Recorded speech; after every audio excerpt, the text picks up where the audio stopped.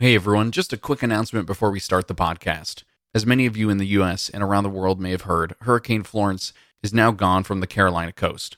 The destruction left in its path, however, continues to be felt throughout the Carolinas. Current estimates tally the damage at $17 to $22 billion. The cost of those losing homes and loved ones, however, is immeasurable. Untapped is headquartered in Wilmington, North Carolina, North Carolina's largest coastal community, and we felt Florence's impact firsthand. Most of our 85 employees at Wilmington evacuated before Florence arrived. However, several of us have had homes damaged or destroyed entirely. Knowing that thousands experienced even greater loss and that many have less resources and support, our team has felt strongly that we need to leverage our platform at Untapped to help our community rebuild. We've created a Hurricane Florence Recovery Benefit Untapped t-shirt, which represents that effort. The shirt features a hurricane symbol on a badge format on the front pocket and state flags of North and South Carolina worked into our distinctive Drink Socially Bottles logo on the back. Untapped is donating the entire cost of these shirts so that the entirety of your purchase will benefit the foundation of the Carolinas Hurricane Florence Response Fund and the Food Bank of Central and Eastern North Carolina. You can visit store.untapped.com to purchase and support this effort. And on behalf of our entire team at Untapped, we deeply appreciate your support.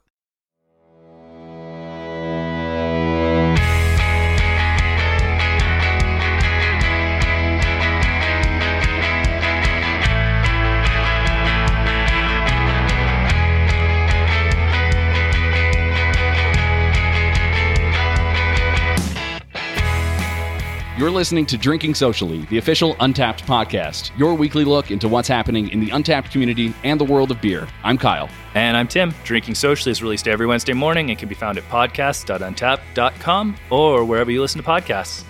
As most of you beer lovers out there know, this week, the Great American Beer Festival takes place over in Denver, Colorado. And we are super excited because we're here in Denver for the first time for both of us being at GABF. Yep. Super exciting. Yep. And we're actually here at the Odell Rhino Brewhouse and Tap Room in front of a live audience, which is pretty exciting. So Thank you all for coming out. A lot of folks out here. Thank you guys for coming out. And we're also very excited for this week's episode because not only is this our first live show, but we're also joined by some very special guests here. Joining us, we have Brent Cordell, the brewmaster here at the Odell Rhino Brewhouse and Tap Room.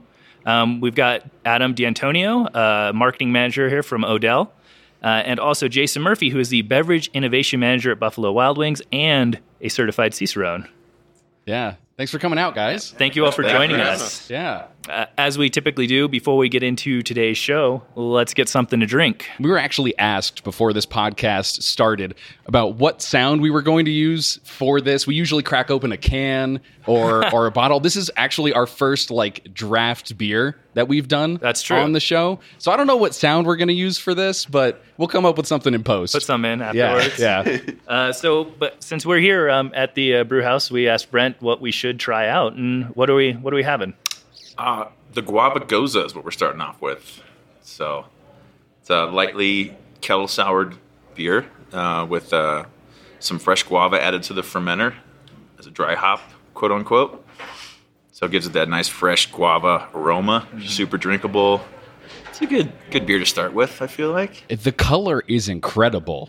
I don't know if I've ever seen a beer that looks like this. Visually. It's very pink Starburst color is what I'm getting out of it. It definitely is, yeah. I think every time someone pours a beer here, bring it to a table, there's always someone who says, "What's that?"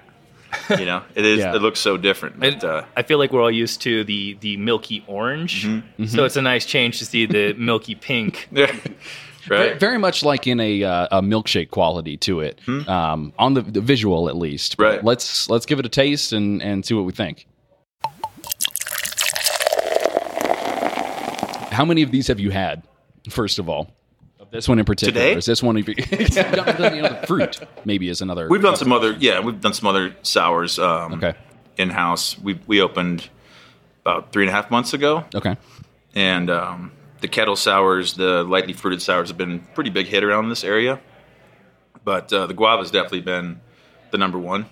Yeah. It's been the go-to. Yeah. But we've done some mango, strawberry sours. We've done some kiwi strawberries. So we're just trying to keep it fresh and having different fruit options with the kettle sours. Yeah. Those also seem like good fruits that would go well with that sort of sour, sour thing. Sour profile. Yeah, exactly. Yeah. Exactly.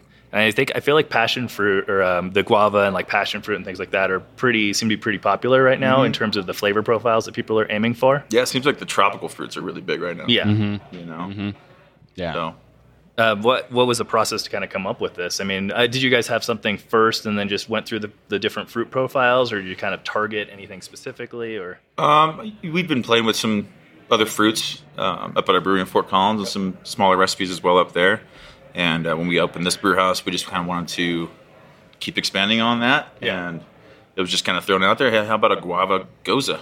And we were digging the guava puree that we were getting. Okay. Comes from Ecuador, I believe. Oh, awesome. So, I mean, it's fresh, awesome puree. It's great flavor just by itself. It just seemed like it would pair really well with the kettle sour, so we went for it. Yeah. And it was a winner. Nice. So It's definitely a winner. It's very refreshing. It's Really is. It's kind of dry too. It kind of lingers on the palate, but in a kettle sour kind of way, right? It's really good. and it's the tartness on it. It's pretty mellow in terms of like the sour, not giving you that like, super pucker, but enough to know that you're having something that's got a little sour zing to it. Yep. And yeah, you're right. The guava pairs really nicely with that, giving it that sort of tropical profile. Yeah, we're stoked about it. I think you mentioned that it's one that's been pretty popular. It has been, yeah, especially in the summer months. I mean, it's when it's hot out, in the 90s, this is a pretty refreshing beer to have. I mean, like you said, it looks really thick, looks really cloudy, but it does not drink that. No, not at all. I would expect it to have kind of like lactose or something that rounds out the tartness, but it doesn't need it. Like it's nice and kind of balanced on its own, refreshing even. Like it's really good. Right. I like it a lot. You said this is one that that you guys are brewing here specifically. Yep. This one we're gonna keep on tap here at all times. Okay. It runs out sometimes. Also, but I've been trying to keep it in the fermenter as often as possible to keep it rolling on tap. Nice. How fresh would you say this batch is? We just kegged this 2 days ago. Oh, wow. Okay. That's awesome. So right off the line. That's what's great about this brew house. Everything you have on tap is going to be super fresh. Yeah, because it's got to go, like 10 feet from the back to the front? Yep. You're good to go? It goes downstairs, and then it goes on the tap lines. That's awesome. Yep. Yeah, so we should say we're actually up at the second floor of your Rhino Brew House here. I guess there would be, technically 3. You've got the bottom floor with where you fill the kegs and, Yep, we got our main production facility in the back of the house. Yep. And then the front of the house on the main level is the first tap room with our main bar, side patio on that. Then you walk up the stairs. Right when you walk in the building, there's a stairway that goes up. That's upstairs where we're at right now. Yep. We got 2 different bars.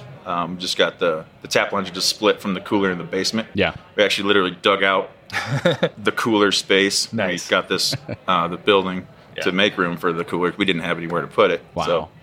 So, we dug out the basement, put a cooler in there, and that's where all the kegs hide. And then tap lines run up to the first floor and second floor for the both bars. Nice. Well, and you were kind of giving us a rundown of the building itself when we first came in, and that there were, most of the brick in here is the original from when the building was created. Sans, like you said, the area in front that kind of fell out when you guys were digging for it. Yeah, there's a construction mishap when the building was being created, but the rest of it, the majority of all this brick is original from late 1800s, early 1900s, I believe. I forget what date exactly this building was built, but yeah, it's beautiful too. It really is. The classic brick. I was mentioning like the rustic wood on the ceiling downstairs looks beautiful. And then you mentioned something about the bar itself, the bar surface. Yeah, the bar on the main level when you walk in was made out of the original floor trusses that were ripped out when everything was being done for this brewery, and repurposed it and built the bar top out of those trusses. So it's got a lot of really cool character, a lot of cool wood grains in that bar. Yeah. Unique, like it's a one of a kind piece made of the place that you've got your brew house. It's a cool thing. Keeping the history this is a pretty, like you just said, a pretty old building. So you want to preserve whatever you can. Absolutely. It's a really cool, like you said, really cool old building, and why not repurpose, good pieces of material that can look really cool. Definitely. In this day and age. Makes perfect sense. Yeah. Quick question that we always like to kind of get an idea from the people that we talk to is, what got you into craft beer? What would you consider like your gateway beer into that world? How did you get kind of started in that environment? We can go down the line and just kind of get an idea. My gateway was probably Easy Street Wheat. I grew up in Fort Collins, so there may have been some, opened in 89. High school, there may have been some keg parties here and there with some Easy Street, that someone maybe found. But, so I was lucky enough to grow up around craft beer before craft beer was everywhere. And it was always, I always enjoyed it, and that's something I really appreciated. And then when I was old enough to get into the business, I jumped on the opportunity. Awesome. Yeah. What, Jason? I guess I really got into trying a lot of different styles of beer.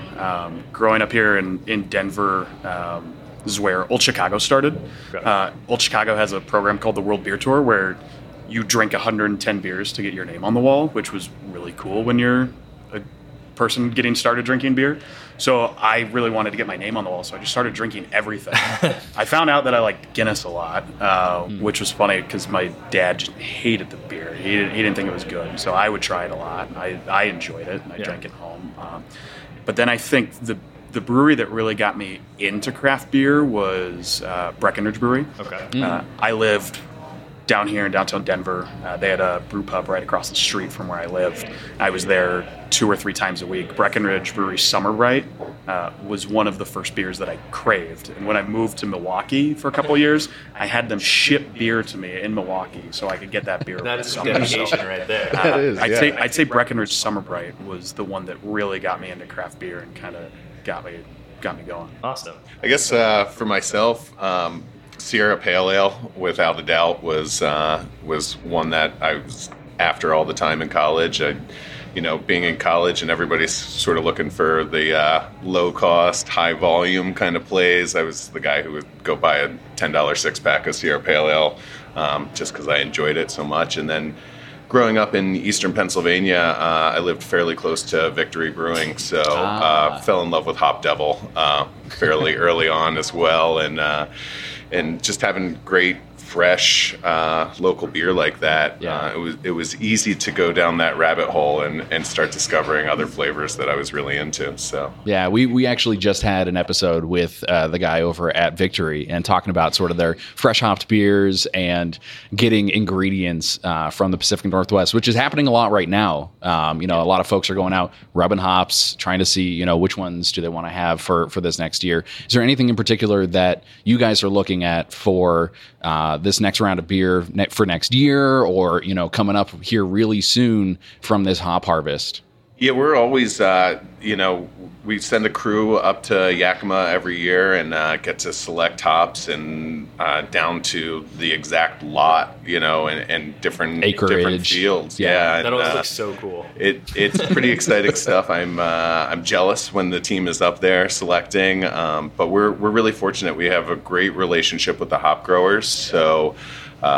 It's something that we feel is really important. We don't want to just buy hops on the open market. We want to know exactly who's growing our hops and, how they're being treated and how they're being harvested. And all of that results in the flavors that we get from those hops. And not all hops are created equal. Just because they're the same variety does not mean they produce the same flavor profiles. And even down to the day that they're harvested, will change the finished flavor profile of those hops. So we like to spend a lot of time out there with the farmers in the fields and really get that hands-on experience so that the beers that we're producing are the best quality beers that we can possibly make. Can't argue with that. Yeah. I mean, that sounds amazing. That sounds so good. You and I were actually talking briefly before we started recording about a hop that I had never heard about. What was the name of that? It's called Sabro. Okay. So it was a experimental hop that we had worked with for a couple of seasons and actually sponsored and helped get that hop kind of to market in a larger scale. And so it was, I don't recall the exact number code that it was given originally, but it's now been granted a name, and it's a hop that we really love. It produces some great tropical characteristics, a lot of coconut, which is a really kind of cool, unique, newer flavor coming out of hops, but plays really well with those other tropical fruit flavors that you get out of other hop varieties. So it's a beer that we've been producing down here at the Rhino Brew House pretty frequently and seems to be a really good seller. So we certainly like it. And if we like it, hopefully everybody else does too. Yeah. We'll have to check. We'll have to check something out. Do you have anything on right now with that hop in it? We have Sabro IPA on right now. Oh, we're gonna have to check that out for sure. Yeah, that sounds really good. Yeah. The idea of getting kind of coconut essence out of a hop seems so mind blowing to me. It really does, yeah. Like is it the creaminess of it that comes out, or is it kind of the I don't want to say like pithy, but kind of, on the like bitter side of coconut? Definitely not bitter. It's more the aroma. Okay. You get that coconut, kind of open up a fresh coconut and get that nose. Okay. That sounds so good. Obviously, we kind of, Brent, we get an idea of how you got into beer, but how did you get into brewing? What was your kind of path into that world? I started out with the brewery doing delivery sales, and also doing some packaging, a little bit of everything. I did some warehouse and this and that. And after a couple of years of that, I grew even more interested in the actual brewing side of things and how the beer is made from start to finish. And so really, I went to my manager a long time ago and said, "Hey, really digging that side a little more. I'm kind of interested," and he helped me along. And so I just pretty much old school worked my way up from package to cellar. Did some cellar for a few years. Worked in a production brew house for a few years, and now I'm here. When you say cellar, SELL C with the C. Okay, cellar. all right. Yep. So that's where that's where all the brewed beer goes into the fermenter, and that's where the cellar takes care of it from there. So we have a cellar team in Fort Collins that pretty much manages the beer from when it's brewed, once it goes in the fermenter until it goes into the bottle or the keg. Got it. Okay. That's awesome. It seems it seems like starting at that lower level and working your way up seems to be the trend that we hear. Starting in warehouse or packaging and then eventually working your way up, and it's always great to see that there's that room and push to get people to explore more in the industry and just help them accelerate and grow. So that's really great to hear, especially in this in the beer industry. It's a perfect place to start, really, because you understand the flow of the brew house and the brewery from every step of the way, Yeah. So once you get to that level of maybe in the cellar or brew house, you value everything that happens within the brewery. And did you do any brewing before that? Nope.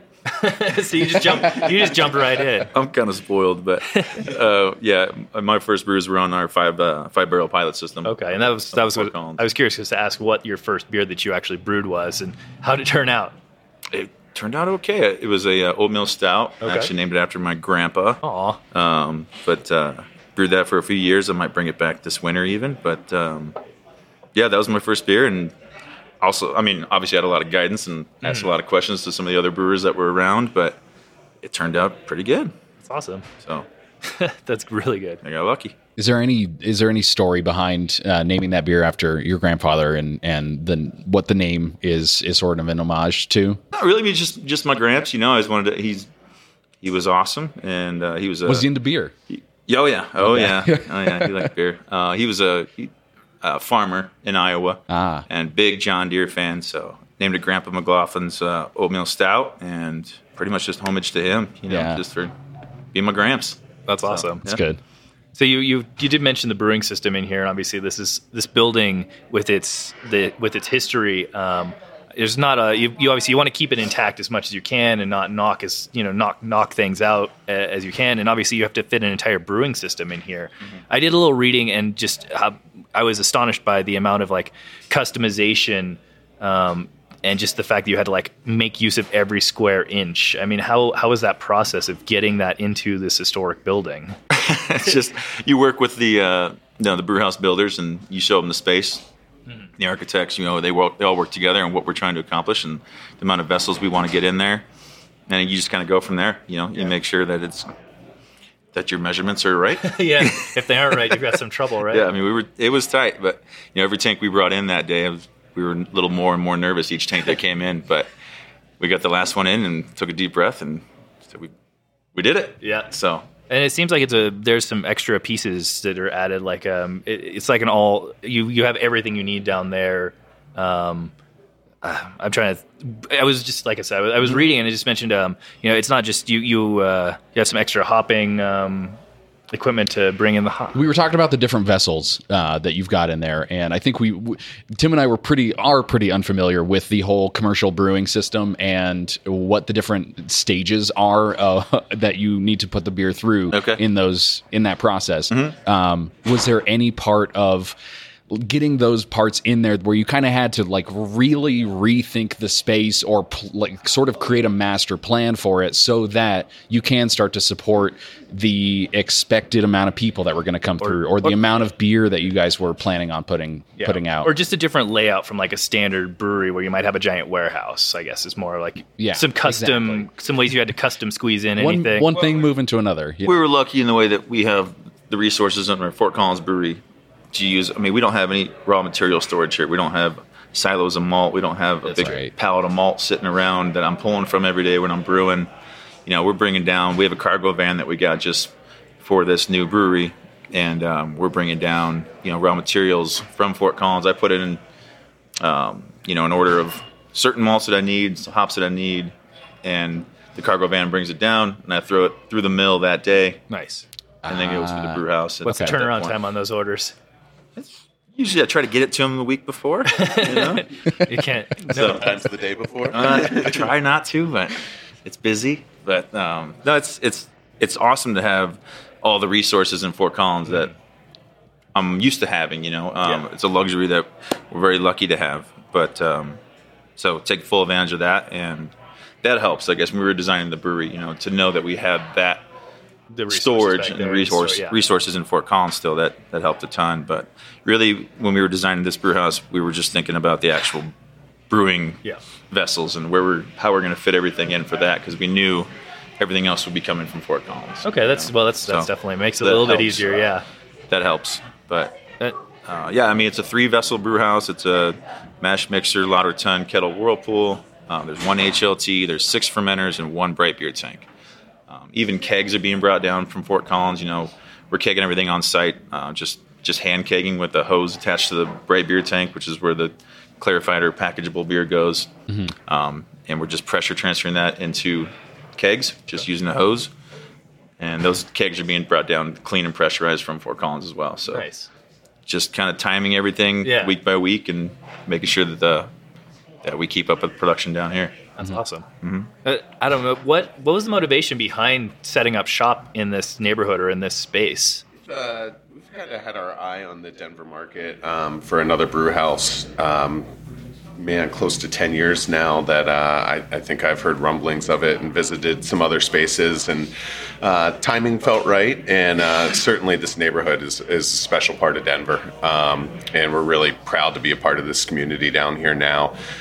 We just got to go through a week of an event called Crush, and where they repaint murals all through town. It's a really cool artistic district down here in Rhino.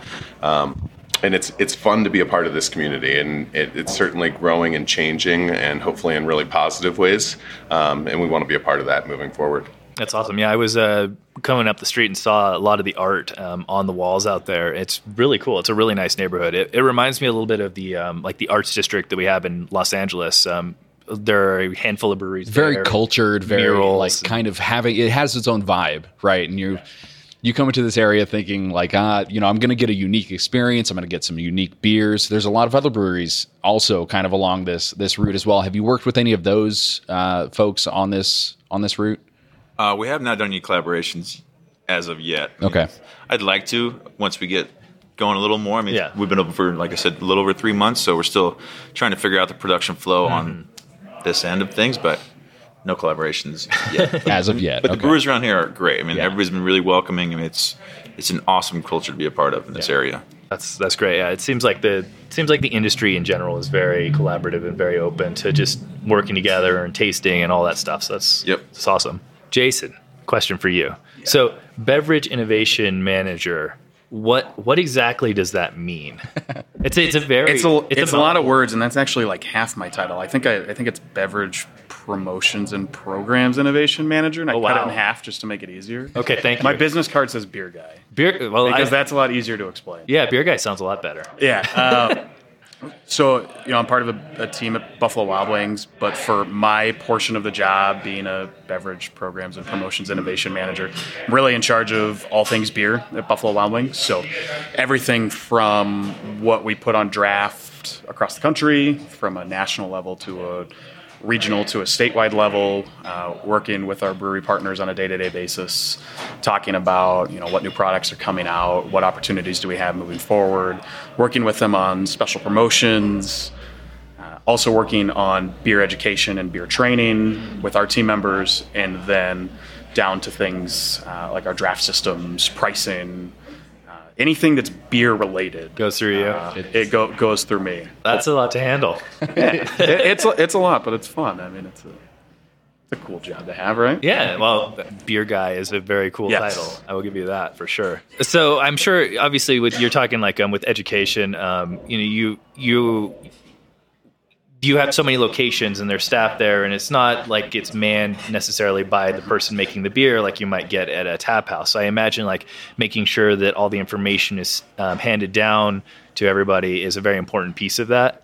And obviously with you kind of being a part of that, having the knowledge yourself would be very important. And as I think we mentioned in the beginning with your title, you have that Cicerone certification. Yeah. How does that play into it? Like, how did you get there, and how does that knowledge play into everything? Yeah, the Cicerone program was something that I was personally really interested in, something that I wanted to pursue just so I could say I had it.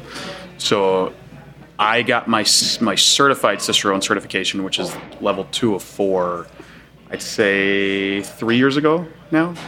And it's just something that I felt being in this industry, being in my job was an important thing to have. Okay. Because I do have a marketing background, I do have a business background, but I'm also in the beer industry. So to me, I feel like that just helps add an extra layer of credibility. I'm not coming in with kind of just this, you have to do this because this is what the business books tell you or the marketing books tell you. I also have that beer side of things where I feel like I can evaluate beers and evaluate brewers and breweries and be able to make sure that not only are we making good business decisions, but we're also making good beer decisions that are right for our guests and people who we want to come into our restaurants, who we want to drink good beer.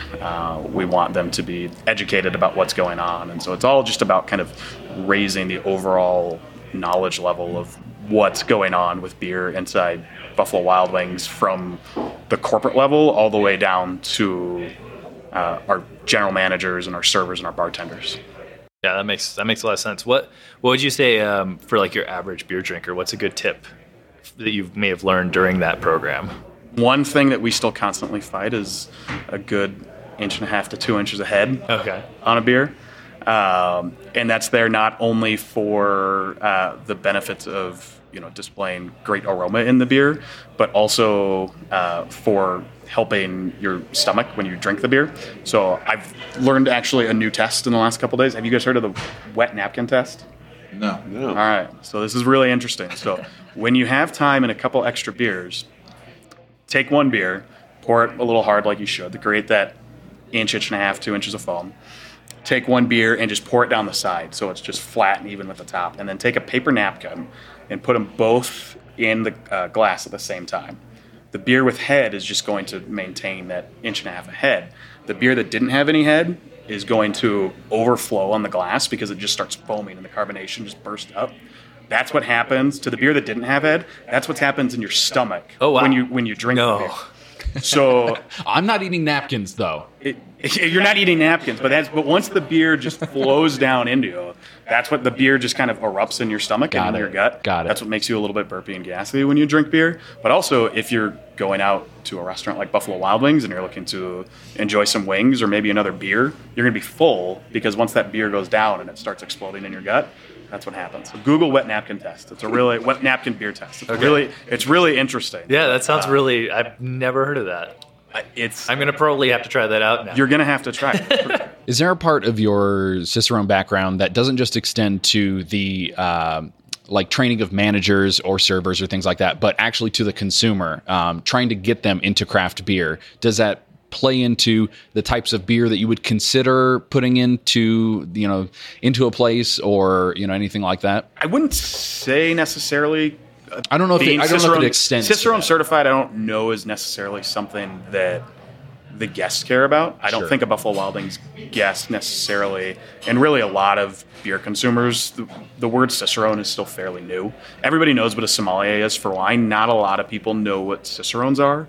So saying that you have a Cicerone on staff still requires a little bit of education. Yeah. So I don't know how much importance it plays to the guest. I think it's cool. When I go to a restaurant and I see that these beers are handpicked by a Cicerone or certified Cicerone or even a master Cicerone. Yeah. That's to me that's important. I don't know if the mass craft consumer is there yet. Sure. Suppliers and distributors appreciate it, though, for sure. Got it. You did mention in the beginning we were asking about how you got into beer, and you mentioned you were going for the beers around the world. Yeah. I did not ask. Did you make it? Did you get your name on the wall? I did. I got my name on the wall. Okay. It was a big accomplishment. I won't tell you at what age I got my name on the wall, but I did make it. Okay. We'll just leave it at that then. Before or after 21? Oh, wow. Okay. Yeah. That's good. Now, obviously, we're having draft pours right now, and there is a can on the table that has some artwork on it. Kyle and I, as has been pointed out in past episodes, we have a design background, and we're really into really good label art or really good just general artwork. I honestly, sometimes I'll buy just based off of the look of a can or a bottle, and we both agree like Odell's branding and a lot of the artwork that goes onto the bottles and labels is really cool. It's got a really cool style. I mean, you can even see it up on the tap board above the bars here. You guys have developed this really cool identity, and again, like the label art is really beautiful. Is that done in-house? Do you guys have someone that you work with? Well, it's a collaborative process. We start our label design in-house. Usually we've worked with a couple of different agencies over the years, but all of the finished art is done by a mural artist who's based in San Francisco, and her name is Mona Karan, and she actually has painted the mural on the side of our Rhino Brew House down here. So if you have a chance, check that out on the patio. It's really cool. Some beautiful hop vines out there. But yeah, it's we have one in-house designer whose name is Reagan Reynolds, and he is pretty phenomenal. He does all of our Cellar Series bottle labels on those 12-ounce bottles, and previously the 750 milliliter bottles. But yeah, it's a team that we all kind of work together, and we think the end result is absolutely beautiful. We want the packaging to look as good as the beer inside tastes, and we're really fortunate to have some amazing brewers, so it's a challenge for the marketing team for sure to make sure we're doing everything as good as they're doing in the back of house. So but the end result we're really pleased with. Absolutely. Mona is phenomenal. So. Was the initial kind of inspiration and style, did she develop that, or obviously I know collaboration, but was there something previously, or you just kind of like... Yeah, it was, looking back, it was probably about 15 years ago that we decided we were in need of a rebrand. We needed to kind of freshen things up, and together with an agency, we found Mona and, recreated all of our labels at that time. And we're really, really pleased with how it all turned out. We even saw beer sales of certain brands double in about a 6-month period after we rebranded them. And even though nothing changed in the packaging itself, as far as the beer was concerned, the bottle was different and the label was different. Mm-hmm. But we really felt like it reflects who we are. We want it to have, a long run and a long life. And the labels, I think, have really done that for us. They definitely stand out. It's got the colors and the style overall of kind of like very flat, and it looks great. So we're definitely big fans. So keep going with that for sure. Yeah. So we got a refill here. Which one's this again? This is the Sabro. The Sabro IPA. Yeah. Okay. So this is that experimental hop that is now graduated to be an actual available variety. Oh. This is the one that has the coconut kind of aroma. Yeah, I do. I get that. It's very tropical. Mm-hmm. And it definitely, that stands out. You get a little bit quite of a like light lemon in the flavor, slight pineapple, coconut in your nose. It's a pretty unique hop, and just it's not a single hop beer. I mean, there's also some other hops in there to kind of pair. That's the beauty of brewing is finding that marriage between different hops that blend well together.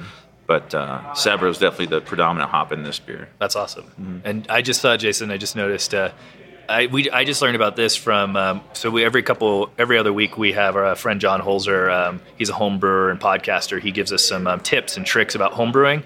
He just mentioned a few ways of some new tips about like enjoying your beer or like figuring it out. And one of the ones he just mentioned is everybody wants to smell their beer. But he said, if you put your hand over, give it a swirl, and then release right into your nose, you'll get a heavier aroma. I just noticed you doing that. Yeah. So that was cool to see that's something. Yeah, it builds up when you cover it and kind of give it a tight seal, it builds up all the aromatic compounds. So when you release it and put it to your nose, it really it pulls everything out. It really brightens it up a lot. It does, for sure. That's cool. I wanted to start trying that trick, so now I've got a chance. All right, napkin, cover it. Okay, I'm getting some good tips here. Nice. Yeah. That's tasty. Yeah, you're right. There's a little bit of that lemon. I get lemon. It's got a nice bitterness to it as well. Try to keep the bitterness not too abrasive. I don't like it to be overpowering. We've always focused on extremely balanced beers at Odell, so just maintaining that consistency is important to us. That's awesome. Okay. I think that's pretty good in terms of just some questions. So normally what we'll do now is we pull a handful of articles that we found about beer or just in the beer world and kind of run through them, do an overview, and just talk about them. So I've got a few here that I'll pull, and I'll read some points from it. And if you guys have any comments or feedback, or just feel free to chime in, and we'll just talk through it. First article we have up this week. This one I have, and I'm excited now. I want to get on a plane and go straight to Munich. This is coming to us from Condé Nast Traveler. Free beer. So Lufthansa is going to tap kegs on flights heading to Oktoberfest for free. I mean, I'm all for that. I want to go book a flight right now. So obviously, Oktoberfest kicks off this weekend in Munich, and Reader's Choice Award winner airline Lufthansa is getting in on the celebration. The German carrier announced yesterday that it's bringing kegs on board to pour draft beers to of-age customers on flights from Singapore, New York, Shanghai, and Munich. So unfortunately, we can't get it to Munich. Unfortunately, not from Denver. But if you want to take a quick flight over to New York and then catch one from there, you can probably get in on this. So they've been serving fresh tap beer for Oktoberfest since the 1960s, which is pretty crazy because I never heard about tapped beer on a plane. Yeah, neither have I.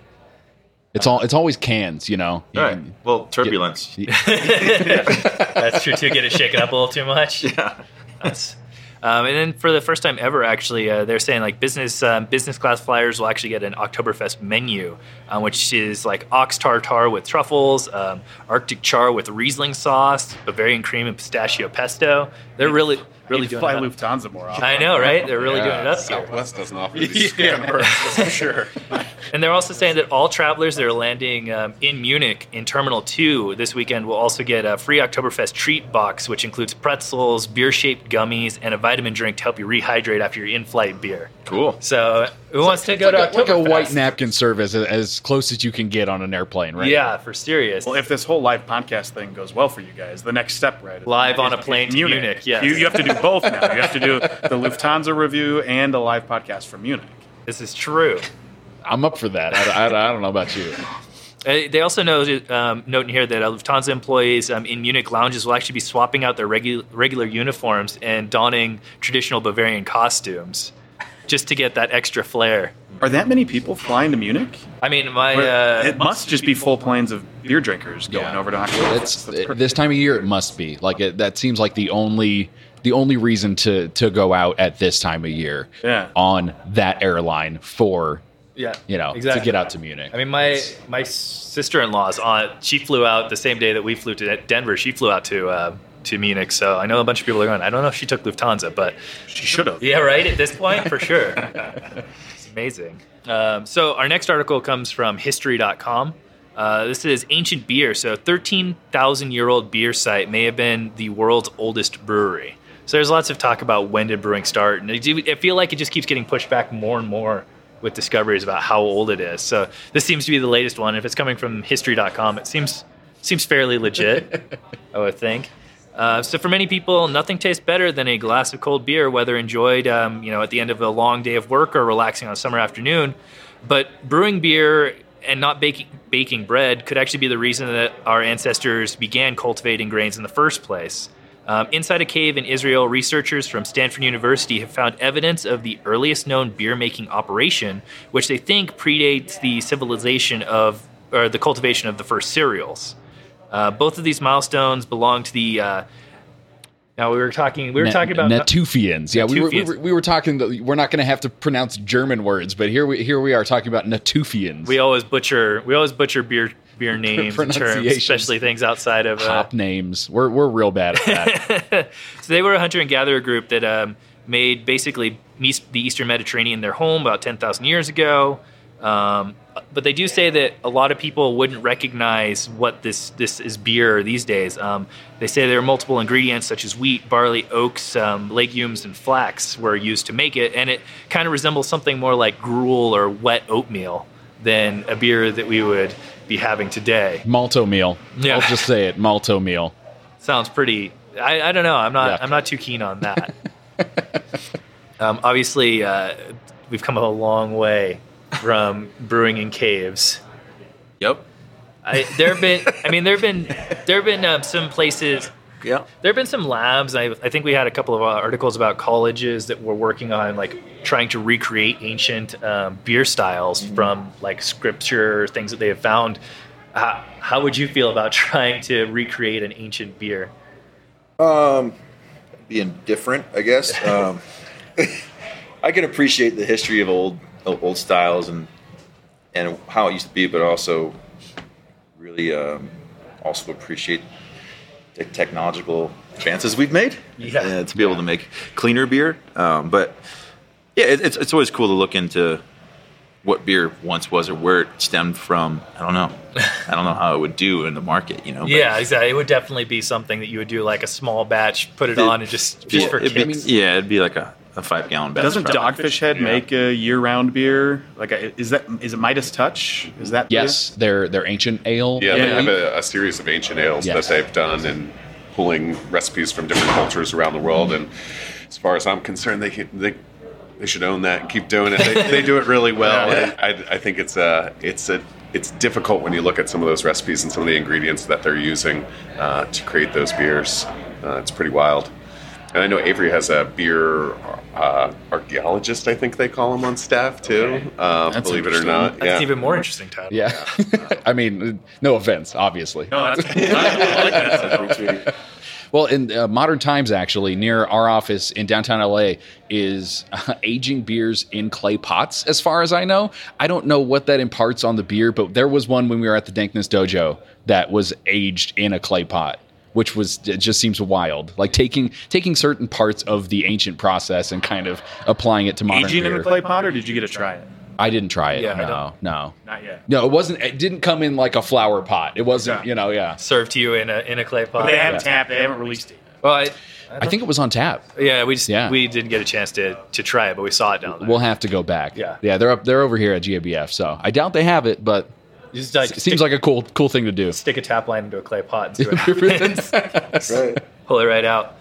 Obviously, the styles have changed, and going from what was basically gruel and working its way to the evolution. Obviously, the beer styles have changed as technology advances with kilning of malts and lagering and refrigeration. We've covered so many beer styles on the show and just figured out a lot of the history.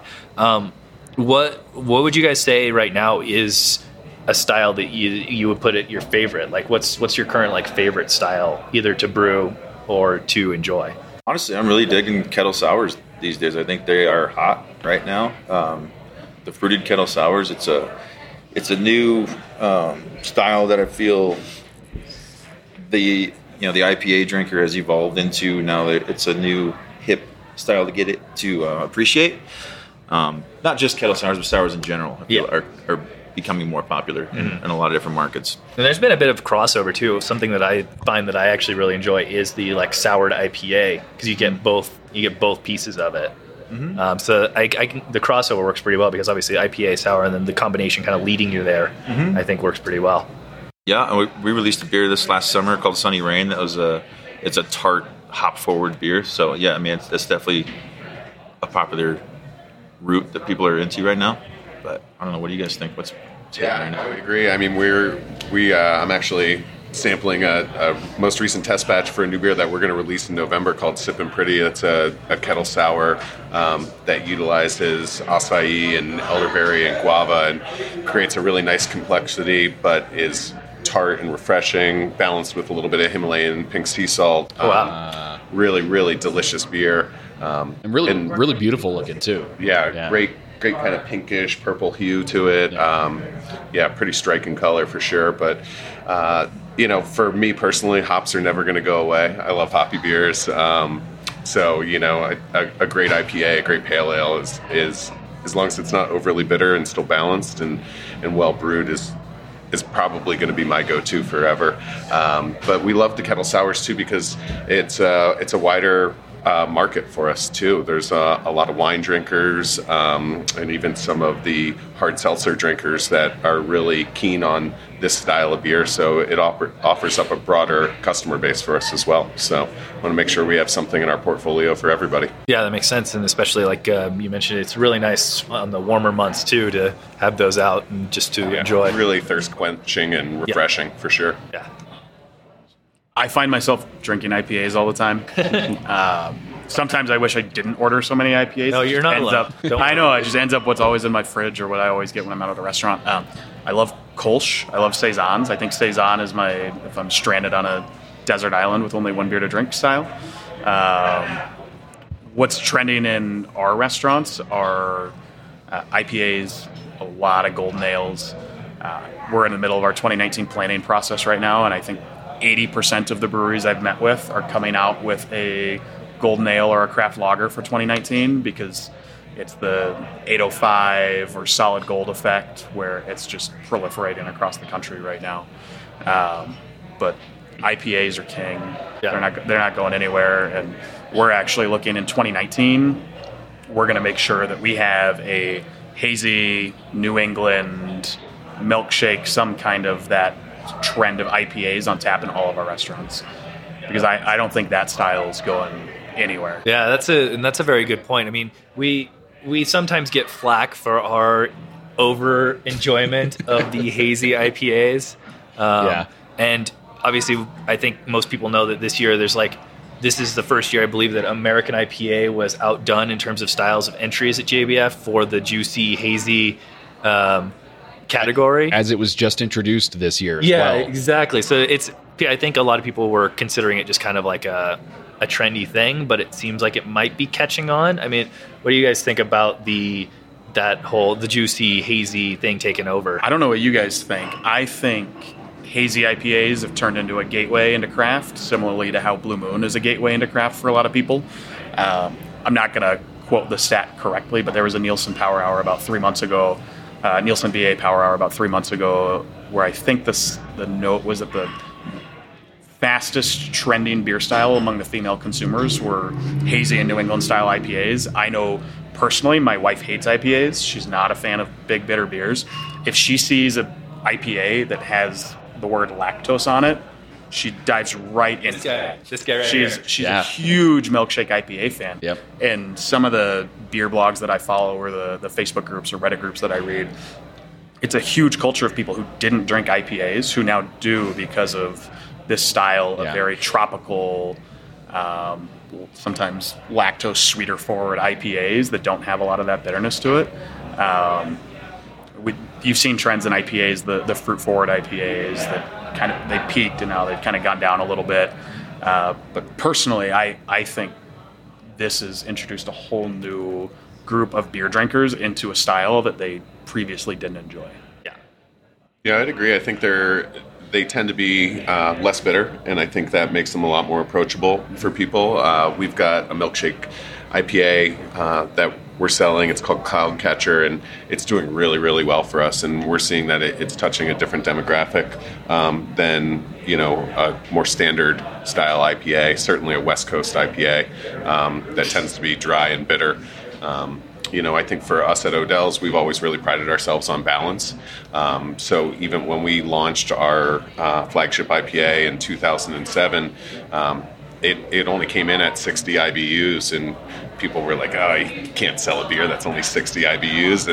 And then we turned around and won gold medal with it at the Great American Beer Festival and the gold medal at the World Beer Cup immediately after that. So we figured we were doing something right. At least the judges thought so. Yeah. So, but yeah, it's the trends are towards those fruitier flavored IPAs where the fruit's coming from the hop characteristics rather than the addition of fruit, which for me is really exciting. I think keeps the raw materials specialist really excited and those hop farmers really excited that there's a market for these products now too. So, and out of that, I feel that just IPA drinkers in general are into the hazy IPAs a little more. For me personally, I feel like an unfiltered IPA or a hazy IPA resonates a little more of the hop character within the beer. I feel like when you filter a beer or centrifuge a beer, you're going to strip out a little of those botanicals that are originally in that raw version of that beer. And this is a different way to really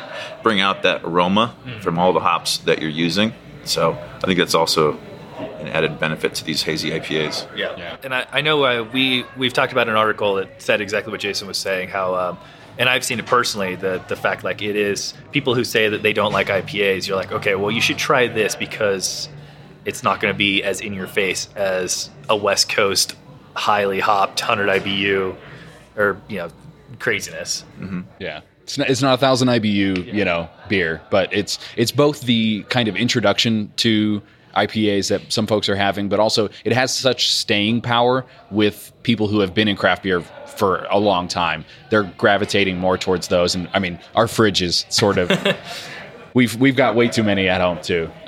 So it's really great with craft beer drinkers who have been in it a long time, I think too, as well. Do you guys have, does Odell have anything that's being judged down that you guys entered in this year's GABF? Yeah. We entered, we're allowed to enter a maximum of 4 beers per brew house. So we entered 4 of our beers that were produced down here at Rhino, as well as 4 of our beers up from the Fort Collins Brewery. So, we'll find out tomorrow how it... Good luck. How it Definitely. It did. Yeah, we always say internally that... we don't necessarily brew beer to style. We brew beer that we really like to drink. So awards are fantastic, and it's great to get that kind of recognition. But at the same time, I think, we can all still be really proud of the products that we're putting out there, whether they do win awards or not. We've really scaled back the competitions that we actually enter. We only enter 3 competitions now, which are the Great American Beer Festival, the World Beer Cup, and then the European Beer Star Awards. We find that it's not really our primary marketing tool. Like I said, it's really nice to get that recognition, but at the same time, it doesn't necessarily equate to sales either. So we want to make sure we're making the best possible beer we can that our consumers love. Yeah, and that seems, I would think that would be what you would want to aim for sure. That makes a lot of sense. Well, but either way, best of luck on Thank you. On this. Yeah, good luck. Appreciate it. Yeah. Cool. Well, thanks guys for all that. I think right now we'll open it up. If anyone out there has any questions for anybody up here, don't feel obligated. Just throwing it out there. Feel free to come up. My question's for Jason. You've got your Cicerone, and Buffalo Wild Wings is like a place that if you for a craft beer drinker, like someone who's like here for GABF, that kind of person, you end up at Buffalo Wild Wings. There's a couple good things on tap, local stuff. But it's always served in like either the wheat glass. There's only like 1 or 2 glasses. Is there any thought about how the beers can be served like better presentation style? I've always been kind of bummed out whenever I order something that's in like the same pint glass or the wheat glass. Yes. Yeah. No, we're looking at all of that. So we put a lot of work into what we call our tall Pilsner glass, which resembles a little bit of a Hefeweizen glass. It's got custom nucleation sites at the bottom. So with tall beers being kind of where our guests gravitate to at Buffalo Wild Wings, being a sports bar, that's somewhere around 86% of our total draft sales comes from tall beers. We put a lot of effort into that glass.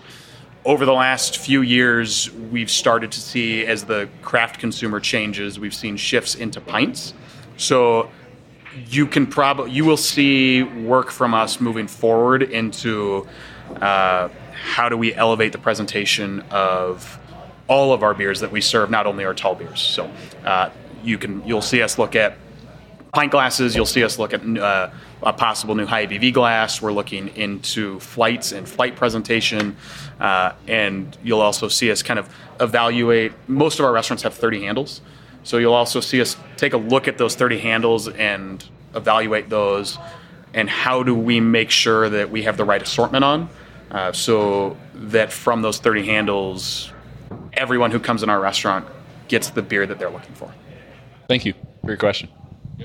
So I don't know how long you guys are in town for, but other than GABF, do you guys have any like a checklist of places that you're trying to hit in, whether it's Denver or I don't know if you're going to venture out to Boulder or Fort Collins, or do you guys have any places that you're trying to get to? I went to Cerebral a couple nights ago. Very good. I've been wanting to get out for a little while. Being from California, they are super hot on Instagram, and so it's like I feel like I am obligated to go check them out. But other than that, I didn't really have a bucket list necessarily. Tim, did you have one? I went. I wasn't planning on venturing too far out. I came through town. I was here probably a year and a half ago. I went to quite a few places. And I didn't make a specific list, unfortunately, for this trip. I was mostly what I did for the festival is just make a list of places I want to hit while I was in there. We're open to recommendations. Yes, that's for sure. Honestly, I've been out to Four Noses. I've been out to Boulder. I recommended a couple places in Boulder to Tim. Yeah. Finkel and Garf, places like that that I've liked. But otherwise, yeah, I've really wanted to get out to Odell's as well. Yeah. Like come out here, hit up this street. But yeah, nothing else other than that. We're open to suggestions though, if anybody else has any. Hey guys, I'm Joe. I'm actually an Untapped moderator, so I figured I'd stop by today. Oh, nice. Welcome. Love the podcast. I'm also certified Cicerone, and I'm taking the BJCP tasting exam in November, so I'm a full-time beer nerd. I've got two things. One, to Kyle and Tim, if you guys could try more East Coast beers, we'd love to hear those, because you're a little California centric on occasion. Well, we broke it out. We did some other stuff. You've been doing much better. I got to tell you. We'll take the show on the road. Come to Washington D.C. I'll show you a good time. But my questions for the guys from Odell's. I love your beer. My wife and I first went to Odell in Fort Collins, I think about 7 or 8 years ago for her cousin's wedding, and we loved your beers. It was our favorite brewery we went to when we were in Colorado. Any chances you guys are going to keep moving further east? We like to say never, but we have no intentions of building another facility anywhere. We're going to keep all the beer coming out of Fort Collins, and we don't pasteurize our beer, so we do have a little bit more of a limited shelf life, and we want to make sure that people are getting the freshest possible beer. We've gone as far east now as Wisconsin, but no immediate plans for future expansion towards the East Coast. Yeah, I love that. Like a couple years after I move out of Wisconsin, you guys come to Wisconsin. We've heard that from quite a few people. Sorry. You have an extra suitcase, right? I forgot. I'm going to ruin the main suitcase. I'm going to be backing up here. Pack it up. So for anyone on a future show, if you do have a question for Kyle and myself, or if we happen to have anyone on at the time, you can always hit us up on social. You can head over to Facebook, Instagram, or Twitter. We are at Untapped, and use the hashtag AskUntapped. All right, show notes are available at podcast.untapped.com. Of course, as Tim said, if you've got any questions for us, be sure to get in touch with us. We're at Untapped everywhere. And if you have a moment, head over to Apple Podcasts, give our show a little rating. We appreciate the 5-star rating on there because it helps other people find our show. And if you also have another minute, just leave a review. We love to hear what you think, what you're listening to, what your suggestions are. We try to go through and read all those, so just let us know what you think. And of course, thank you so much to our guests here, to Brent, Adam, Jason, and for Odell for hosting us here at the Rhino Brew House. This location is amazing. All of the beers that we've had so far are fantastic. And if you're in the area, you should definitely stop by. It's a quick hop over from downtown, so I mean, it's not far at all. So you should definitely make your way over here. Yeah, thanks everybody else for coming out. Thank you all for being here. Thank you so much. Thank you guys. Thank you guys Thanks for having us. Of course, no problem. So until next week. Cheers.